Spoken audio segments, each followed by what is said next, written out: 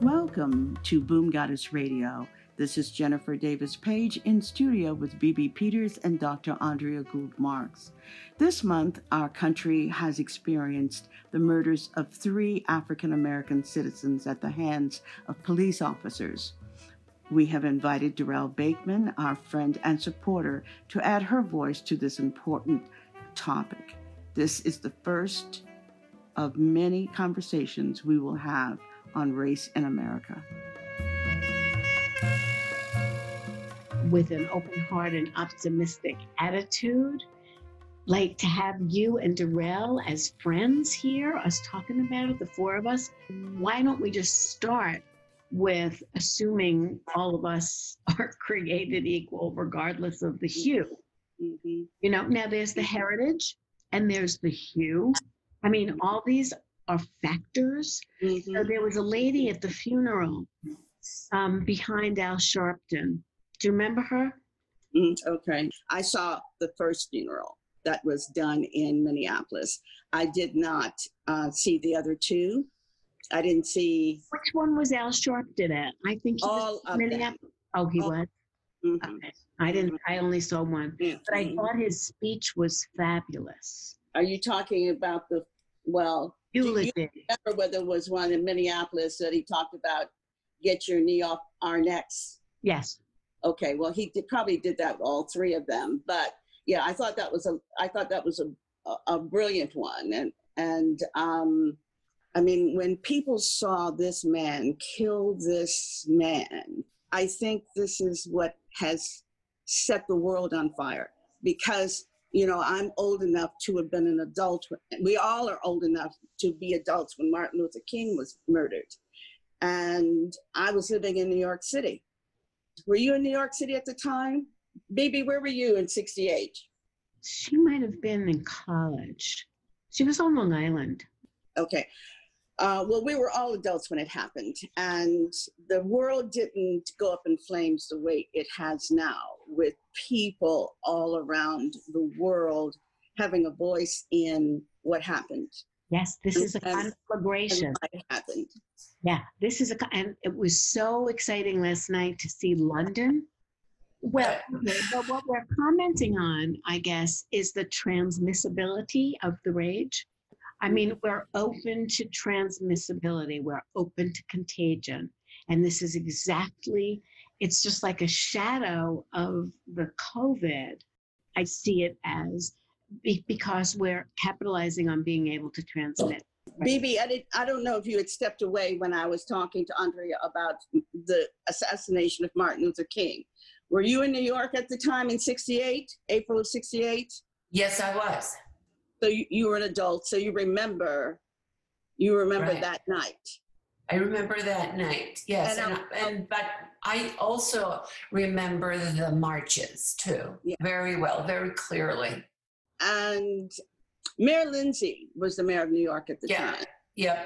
And I was working for Eastern Airlines, and I was at work on 45th and Avenue of the Americas when it happened. And he walked the streets of Harlem to kind of see if he could calm down the citizens of Harlem. Mm-hmm. And this death of George Floyd is very different for everybody, because I think that, of course, when we were marching in 68, there was very few white people marching in 68. Right.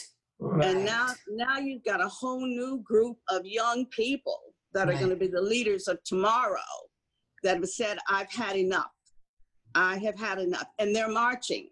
These young white kids are marching. Because this generation needs an ideal. The generation before and maybe before that were sort of rolling around in this like advantaged and whatever place. And I'm talking about the white kids. Mm-hmm. And I had a kid, a 16-year-old who said to me, I wish I was born in the 1960s. Mm-hmm. And he was from East Meadow, Long Island, New York. And he was complaining in his own 16-year-old way that he didn't have a cause, an ideal to here. So this is very age appropriate for the young people too. I mean, it's age appropriate for all, but you know, they can do it. This is going to be their America, like my mom used to say. Well, they better do it because this can't get any worse. Right. Okay, this cannot get any worse. I mean, we've gone through centuries of racism, and somebody's got to stop it. And these young people, what are they, Gen X? They're Gen Z, I think. Gen Z? I mean, and millennials, I guess. Gen Z. All of them. Look at the 75-year-old man who could have been any one of our friends. Exactly. So they have got to put a stop to this. And I think that it's happening. I think for the first time in my life, I've felt that it's going to happen. I don't know if you if you heard, but the Minneapolis police, they have agreed to disband and reform again, right? So to support what Jen is saying, that it is happening. For sure it's happening. And you know, did you ever read up on chaos theory, how it actually operates? Chaos theory, it's sometimes you hear about the butterfly effect. So butterfly, you know, does its wings here, you know, flaps its wings here. And in Siberia, there's a monsoon. That is a very fast example of chaos. So something starts going, and then the wind of it, the motion of it gets something else going and something else going and something else going. And so, like the expression, it's a perfect storm. It's a perfect storm in our favor, if what we're looking for is transformation of at least the relationships of the peoples of the earth. But why now? Why 2020? Why now? I mean, this has been going on, as we've said, for centuries. Why is now the time? Okay. That it's well, we're more interconnected than we've ever been before. I know what my cousin is doing in Amsterdam. I'll know almost as she's doing it, right? Mm-hmm. We never really had that before. I mean, we've had it for the past, let's say, you know, decade or two. But now we really have it, because hear me on this. It's the same as the motion of the virus. It is contagious, and it is transmitted by our energy. So yes, the children will be out there yelling and screaming and risking their lives. They really will be. And we'll be trying to preserve the wisdom. The elders will be trying to, you know, at least not die in the hospital. But we are, you know, we're in that protection mode. But the energy of it is up to all of us. It's up to each of us. Well, I think that we should certainly have a conversation with our peers, some of our peers that don't know. Some white women our age really don't know if they're racist. They want to say that they're not, but they still might clench their bag when a young Black man passes them on the street, you know? And that's a form of racism. And so I'd like to have a conversation with women to see if they really understand this, because, you know, you can do a number of things as a white woman. You can do a number of things and think that you're not racist. But then there's some other things that happen, and they don't want to admit it. I'd like to have that hard conversation. You made a good point, Jen, about a woman walking down the road and a Black guy passes her and she clutches her bag. I have to be honest with you. I clutch my bag for whenever a man passes me. Whether he's Black or white? Whether he's Black or white. I do that. If or young or old. And young or old.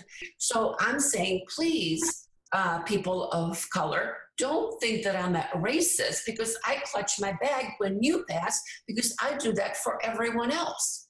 Well, now we're launching the conversations, plural, that we want to have.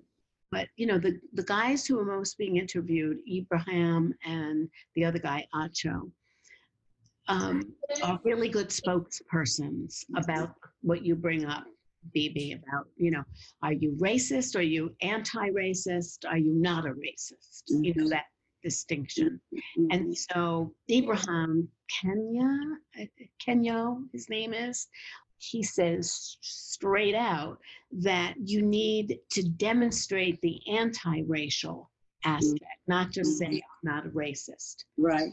Against it. So that's what the kids, if you will, the protesters are beginning to do right now. They're galvanizing this idealism, which is what's been missing. The advantage that the young people today have that the three of us did not have growing up is, how many Black friends did you, Andrea, you, BB, have when you were 12 years old? How many Black friends did you have? How many Black friends came to your house and had dinner at your mom and dad's table? I always had one in my group, and I was trying to think of that before, that when I was in college, I got introduced to a woman who was going in the same program I was, and her mother, Dolores Hunter, that was her mother's name. Dolores Hunter was an educator, high up, Black woman. And her daughter, whose name I can't think of, I think it was like Delilah, was my peer in school. And prior to that, in elementary school, and I was thinking about why that was. My father had a practice in a very everybody there neighborhood in Queens. So I was his assistant. I got to meet everybody, got to learn how to speak Czech. And my parents were both very kind and comfortable. But they were, I mean, we had a Black cleaning lady, Essie. Did you have Black kids in your elementary school? I did. It was in Queens. It was in a good school district in Queens. But in my high school, we definitely did, and my sister's high school definitely did. But my sister's high school was bused. I think that's when they first started the busing. And so my sister and my brother all had that experience. My brother became a jiving, he would emulate his friends, and he like if hip hop was, he would have been doing it. Jen, what is your personal take on busing? What does that, is that a good thing? Is that a thing that is being still practiced? What are your thoughts around that idea? Nobody ever liked busing. We didn't have busing when I was in grammar school, all right? My advantage or disadvantage is that my mother had my brother and I in Catholic school. So we were in Catholic school from kindergarten till 12. And in grade school, I was always the only Black kid in grade school, always. All right. Yeah. And in high school, I was the only, in an all-girls Catholic high school, I was the only Black girl for 4 years. Yeah. Okay. Very significant. So it's very different.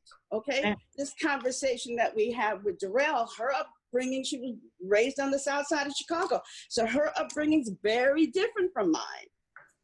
Yeah. I grew up in a small town, Niagara Falls, New York, in a small town that only had 100,000 people and very few Black people. Hi, everyone. This is Dr. Andrea for Boom Goddess Radio. During this unsettled time, we've been talking to many people eager to share stories about their lived experiences. We're hearing daily about the surfacing of surprising gifts, realizations, and silver linings that had not been obvious in usual day-to-day life. Today, we're inviting you, our listening audience, to write, blog, record, or otherwise communicate your observations, photographs, or other kinds of creativity that are capturing your attention during this period of sheltering at home. Please write to us at info@boomgoddess.com or send us a note on Facebook at Boom Goddess. That's our email, info@boomgoddess.com, or of course leave a comment on Facebook at Boom Goddess. We'd love to hear from you because it's your experience that inspires us and powers our future programming. So from all of us to all of you, stay safe, healthy, and open to new awarenesses. We can see you, Darrell. Hi, honey. How are you? I'm wonderful. How about you guys? Happy New Year. I haven't seen you all year. I know. I wonder why. Do you think it could be because of the virus, et cetera, et cetera, et cetera, et cetera, et cetera? This is making me very happy. I have to see you all together, knowing how much passion is in the room. Darrell, before we invited you to come in, the three of us had a conversation about our upbringings, and I was asking the ladies whether or not they had any Black friends in grammar school, and whether those Black friends were invited to come to their home after school for lunch. What kind of relationship did they have with Black kids in grammar school and in high school? So that's where we are right now. And I was telling them, and as you well know, I went to Catholic school, and I was the only Black girl in school from kindergarten to 12th grade. So I did not have the same kind of experience you had in grammar school or high school. So I wanted Andrea and Bibi to hear your take on grammar school and high school in Chicago. Okay. And did you have, I guess the other question is, were there any white kids? Did you have any white friends that you brought home for lunch, or that sat around everybody sat around your mother and father's dinner table, but did you have any white friends that you felt close enough to in grammar school and high school to bring home? Okay. So let me go back a little. Grammar school, I went to predominantly African-American parochial schools. I went to St. Edmunds. It was an Episcopalian parochial school. And so that was all Black people. But I lived, and my family helped to integrate, and I use that terminology very broadly, because the Chicago neighborhoods are pretty, they're pretty ethnically dominant. You know, you either live in this neighborhood and there are a bunch of people who happen to be Italian, another neighborhood Blacks, another neighborhood whites, et cetera, et cetera, et cetera. But on the south side of Chicago, around the University of Chicago, there are two major neighborhoods. One is Hyde Park, and the other, which is where the University of Chicago is located, the other is South Shore. And I grew up in my younger years, my formative years, in Hyde Park. And I say that because my father was a realtor, and he was able to purchase a building that he transformed into a condominium. And we did that, and we were the only Black family in the neighborhood. And the two friends that I played with were Ziggy and Linda. And basically, really, we followed the Jewish community. They would open up doors that would allow Black people to purchase. White people would not do that, but Jewish people did that. And so Ziggy and Linda were my friends that I grew up playing with. And I didn't know anything except they were Ziggy and Linda. And yes, they came upstairs because my family bought the house, the apartment building that they were already renting in. And that's kind of how that happened.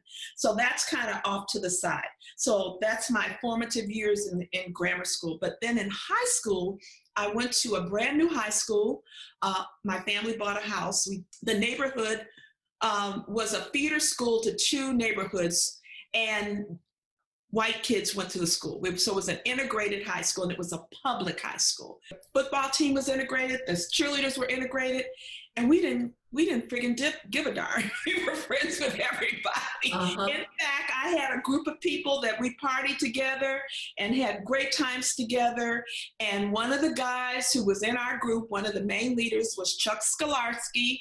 He ended up being the president of our class. He happens to be white. He happens to be Jewish. I don't know if I have to delineate. I'm gonna tell the difference, because it is a difference. In the world that I lived in, Jewish people always opened the door for Black people because white people didn't do that. Let's just be clear about that. But Jews did do that. And so I don't know who was Jew and who wasn't. I didn't understand that until I got older. I didn't understand that when I was in high school because I didn't think like that. I found that out later on in life, but Chuck was a buddy, and he's still a friend, When I go to Chicago, I still look him up. He's a prominent lawyer. But we grew up partying together and having a great time together. It's just the way I grew up. So it's interesting. I mean, obviously, you use the word formative years, and that is true, right? So that our belief system about people is based on our experiences in formative years.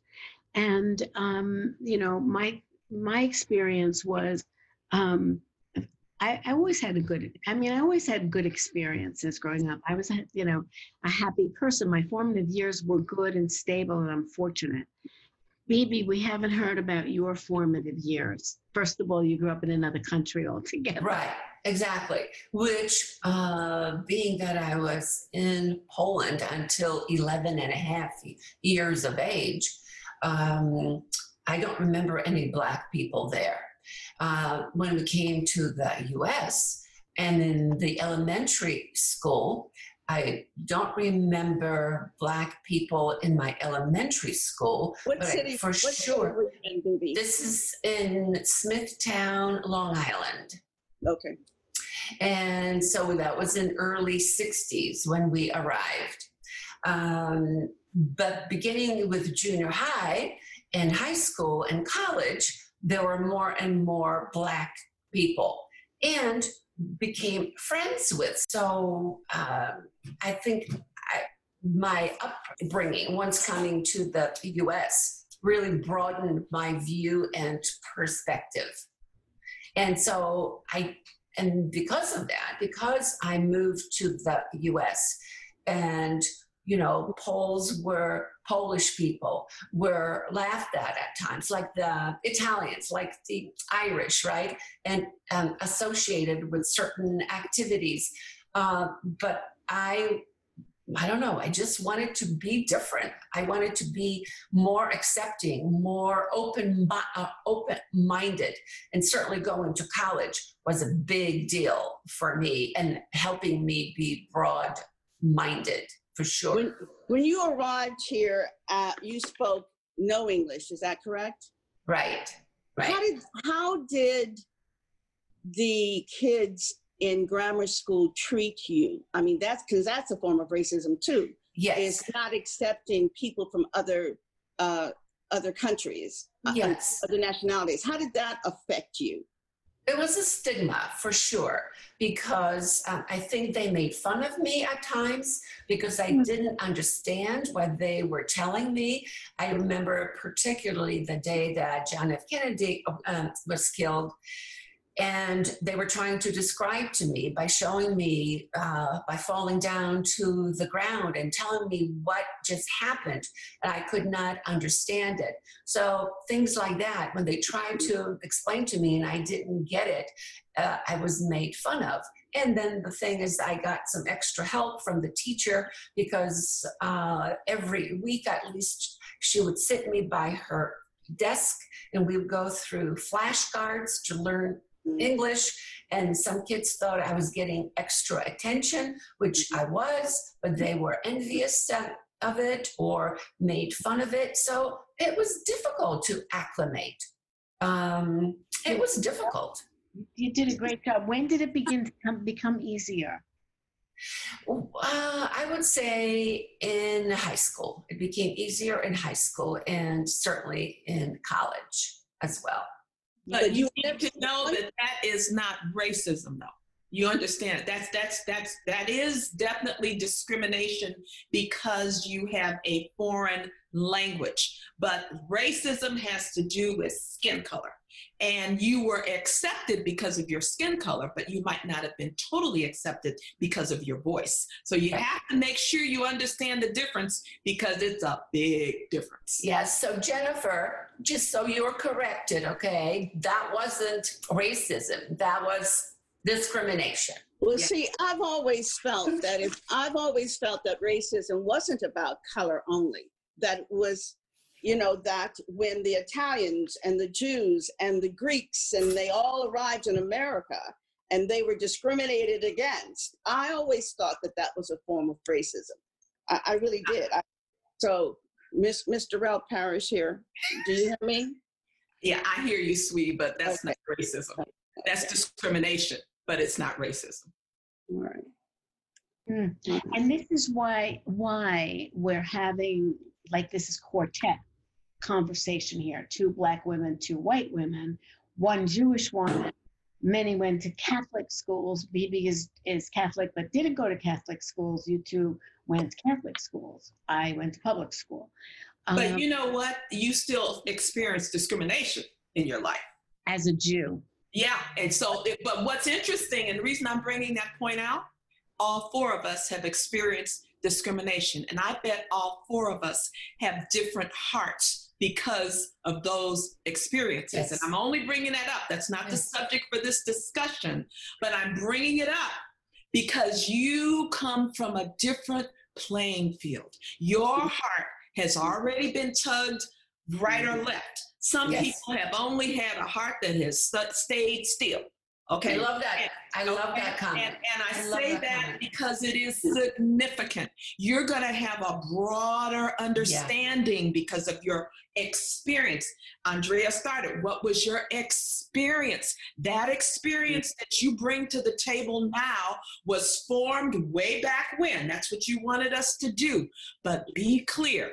You have more of a possibility of having an open heart because of those experiences. They're significant.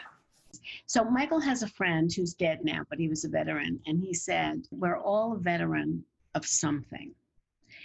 And like you were saying, Darrell, it's a matter of having your heart broken. And rejection does break the heart. I mean, it breaks the heart to this day in relationships or friendships or what have you. But when the heart is broken, I don't mean to make a rhyme, but the heart can open clearly, right? Well, one thing for sure is it does something when the heart gets touched by something for sure. Right. Because when we talk about people who exhibit certain kinds of behaviors, we say they are heartless. Yeah, exactly. Okay? None of us are heartless. No. But the optimism, before you got here, we were talking a little bit about why are we feeling that this time is a little more optimistic? And I think that part of what can happen, one of the signs of hope is that if we can get every individual in this world, let's just be hyperbolic, to get in touch with their broken heart, wherever it came from, and take a look at how the heart changes from when it's broken to what it takes to heal, that could open enough people to, well, let's put it this way, that could surface some empathy, which is part of what's necessary for there to be any change anywhere, even with ourselves. Before empathy comes, doesn't awareness have to settle in? You're talking to the person who would say that first. Yes. And that's the beauty of this time. And that's the beauty of the media, in my opinion, is that, it's all over. I mean, if you weren't aware, you'd have to be dead by now, I would think. Although one of my female clients complains about the man that she was with, and the world revolves around him, and he doesn't care what's going on in the world. And I guess there's some people like that, right? But I think most people aren't like that. And I think we'd like to believe that, wouldn't we? Yeah, about that. For more information, visit our website, boomgoddessradio.com, and follow us on Facebook, Boom Goddess. We'd love to hear from you. Your interest powers our programs.